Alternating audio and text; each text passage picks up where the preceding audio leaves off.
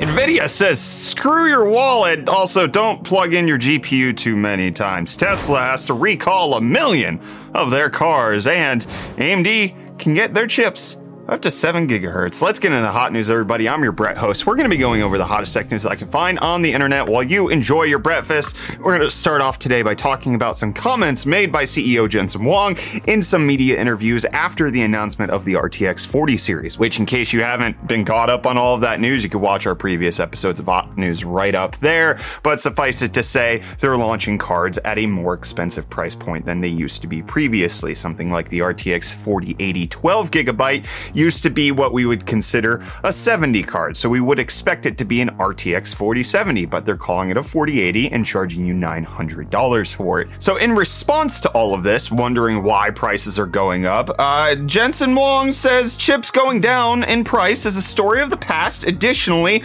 Moore's Law is dead, specifically saying a 12-inch wafer is a lot more expensive today. The idea that the chip is going to go down in price is a story of the past. And in case you're not familiar with what Moore's Law is, it's not like a real law. It was like a guideline presented by the co-founder of Intel, which essentially said that processing power, or rather transistors on a chip, should double every year or 2 years or 18 months, depending on when the law was discussed. And that would happen not due to technology increasing, but because of economic factors where things would get cheaper. So while Jensen isn't saying that they won't ever be able to double their GPUs again, he is saying that, hey, the economic incentives are no longer there. You just gotta suck it up. You gotta enjoy the higher prices because that's the only way you're gonna get a faster GPU, specifically saying the performance of NVIDIA's $899 GPU or $1,599 GPU a year or 2 years ago. At the same price point, our performance with Ada Lovelace is monumentally better. Off the charts better, which is weird because they gave you charts, so I don't know how it's off the charts, but also very specific charts where it's like only if it's using DLSS 3 and it's like one of the 3 modern games that are actually going to use it, and then also like you have to have the new hardware, okay? Because of course it's like the RTX 40 series is the only one that can use DLSS 3, so it's infinitely better than any other card at using it. This does seem to coincide with him previously saying that Moore's Law is dead. He's kind of reiterated this at every launch, that this is just not a thing anymore, so stop asking me about it, and companies are no longer pursuing it as a benchmark. However, some other companies are saying Moore's Law is alive and well, and it just takes a lot of re-engineering and rethinking about how we're going to do things. But regardless, the sentiment is the same. The CEO of NVIDIA has a message for you.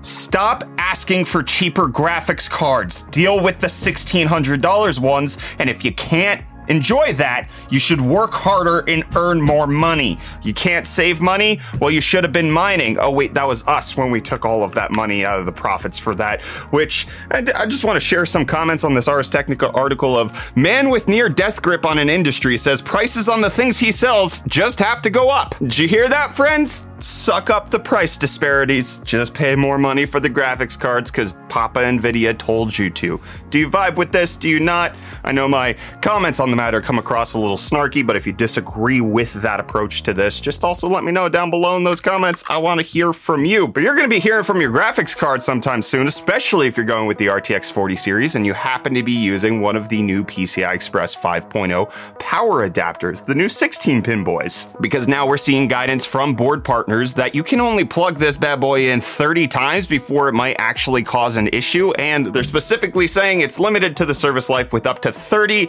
connects and disconnects. So rather, you can only plug it in and unplug it 15 times before it could potentially cause issues of hotspots on the actual connectors and potentially even melting issues due to so much power being delivered through the wires, because it's capable of delivering 600 watts, and the cables are thinner than what you had on the traditional 8-pin power connectors, and so it's just the laws of physics hotter temperatures. With one of the comments on this topic being, my concern is not so much about the 30 cycles, but more for the quality and safety of this connector that will deliver 600 watts with cards with such a short lifespan. So it does seem to be a really weird limitation that's going on. It just happens to be due to the physical limitations on this connector, but the average person is not going to run into this as an issue. Most people are going to unplug their GPU once, maybe twice during cleaning over the course of their PC. The people who really want to disassemble it to fully clean it out maybe will go up to 5 or 6 times. It's really only going to be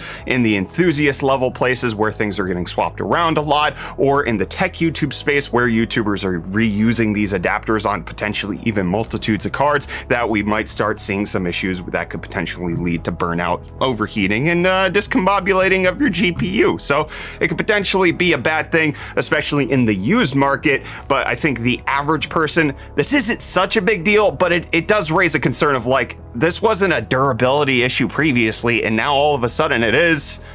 Bummer. Also, I just want to comment for 1 second. I keep calling this thing the 16 pin, which somebody called me out for on a different episode of Hot News, and they're like, I only see 12 pins. And like, yes, there are 12 power pins, but then there's 4 sensor pins up here, so it's a 16 pin connector. It's like, it's more than just but it's called the 16 pin. It's also called the PCI Express 5.0. Anyways, you're updating to a worse connector. Celebrate it. But we also got some more RTX 40 series news. NVIDIA's just kind of been publishing a lot more out to the media, especially since GTC is taking part. And they showed off the RTX 4090 and the clocks that we could expect to see on those cards up to 2.85 gigahertz. And what they showed is the power draw that's going on these GPUs while you're playing various games like Cyberpunk with DLSS 3 or running it at native. And so what they showed is that the average FPS at native 1440p with RTX got you 461 watts of power draw, which is a heckin' ton. But then when you turn on DLSS 3, you get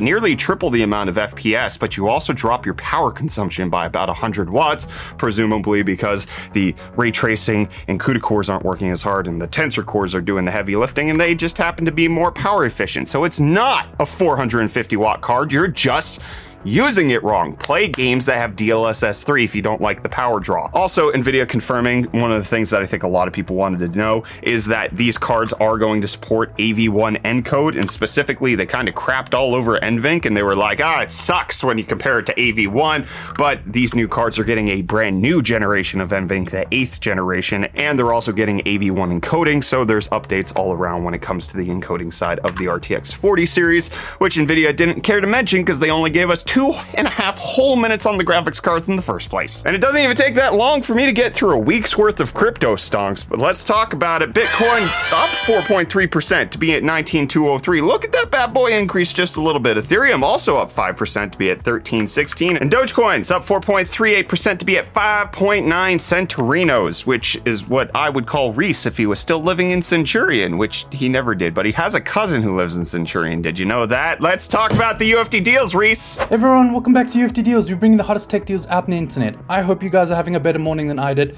I had a spider on the inside of this hoodie as I put it on this morning, so that's a new fear unlocked for me. But I've got some new unlocked deals for you guys, starting with the Team Group T-Force Extreme ARGB DDR4 RAM. This 64 gig dual channel kit is running at 3600 megahertz and is currently going for only $209.99, which is $80 off, 28% off, and the lowest price in 30 days. And then secondly, we have XFX Speedster Swift 319, which is the AMD Radeon RX 6800 XT. That's a mouthful and a half, but it's currently going for only $579.99, which is $260 off, 31% off, and the lowest price in 30 days as well. You'll likely find a bunch of AMD deals in the next coming months thanks to the NVIDIA announcement and the upcoming AMD releases. Don't forget, you can find these deals and more linked in the video description.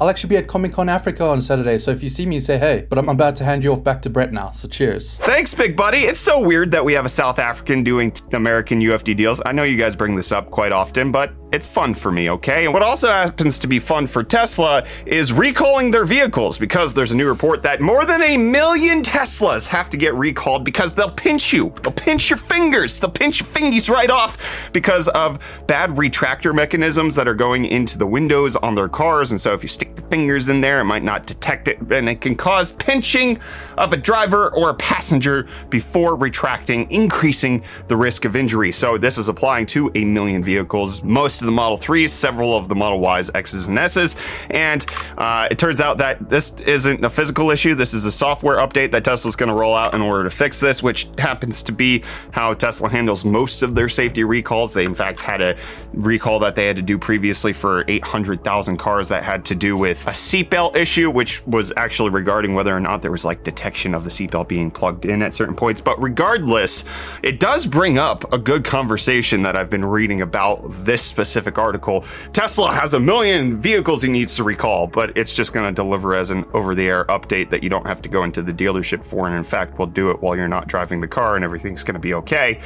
Should there be a difference in the types of recalls that are out there? Because the NHTSA has told Tesla, hey, you need to be marking these things as recalls if it's a safety problem, even if you're doing a software update. But should it be a different designation so that people know, hey, there's a recall on my car? Does this actually, do I have to bring it into the dealership, or can they fix it remotely? And as cars get smarter and smarter and have more connectivity features, over-the-air updates hopefully will become standard. I mean, Tesla's been blazing the way with that. Maybe it should be called a software recall rather than a recall, or just some sort of designation that this is not as difficult as a process as you might think it's going to be when you hear that 1 million vehicles are getting recalled. Normally you think, I have to find time to be without my vehicle and take it into the freaking dealership.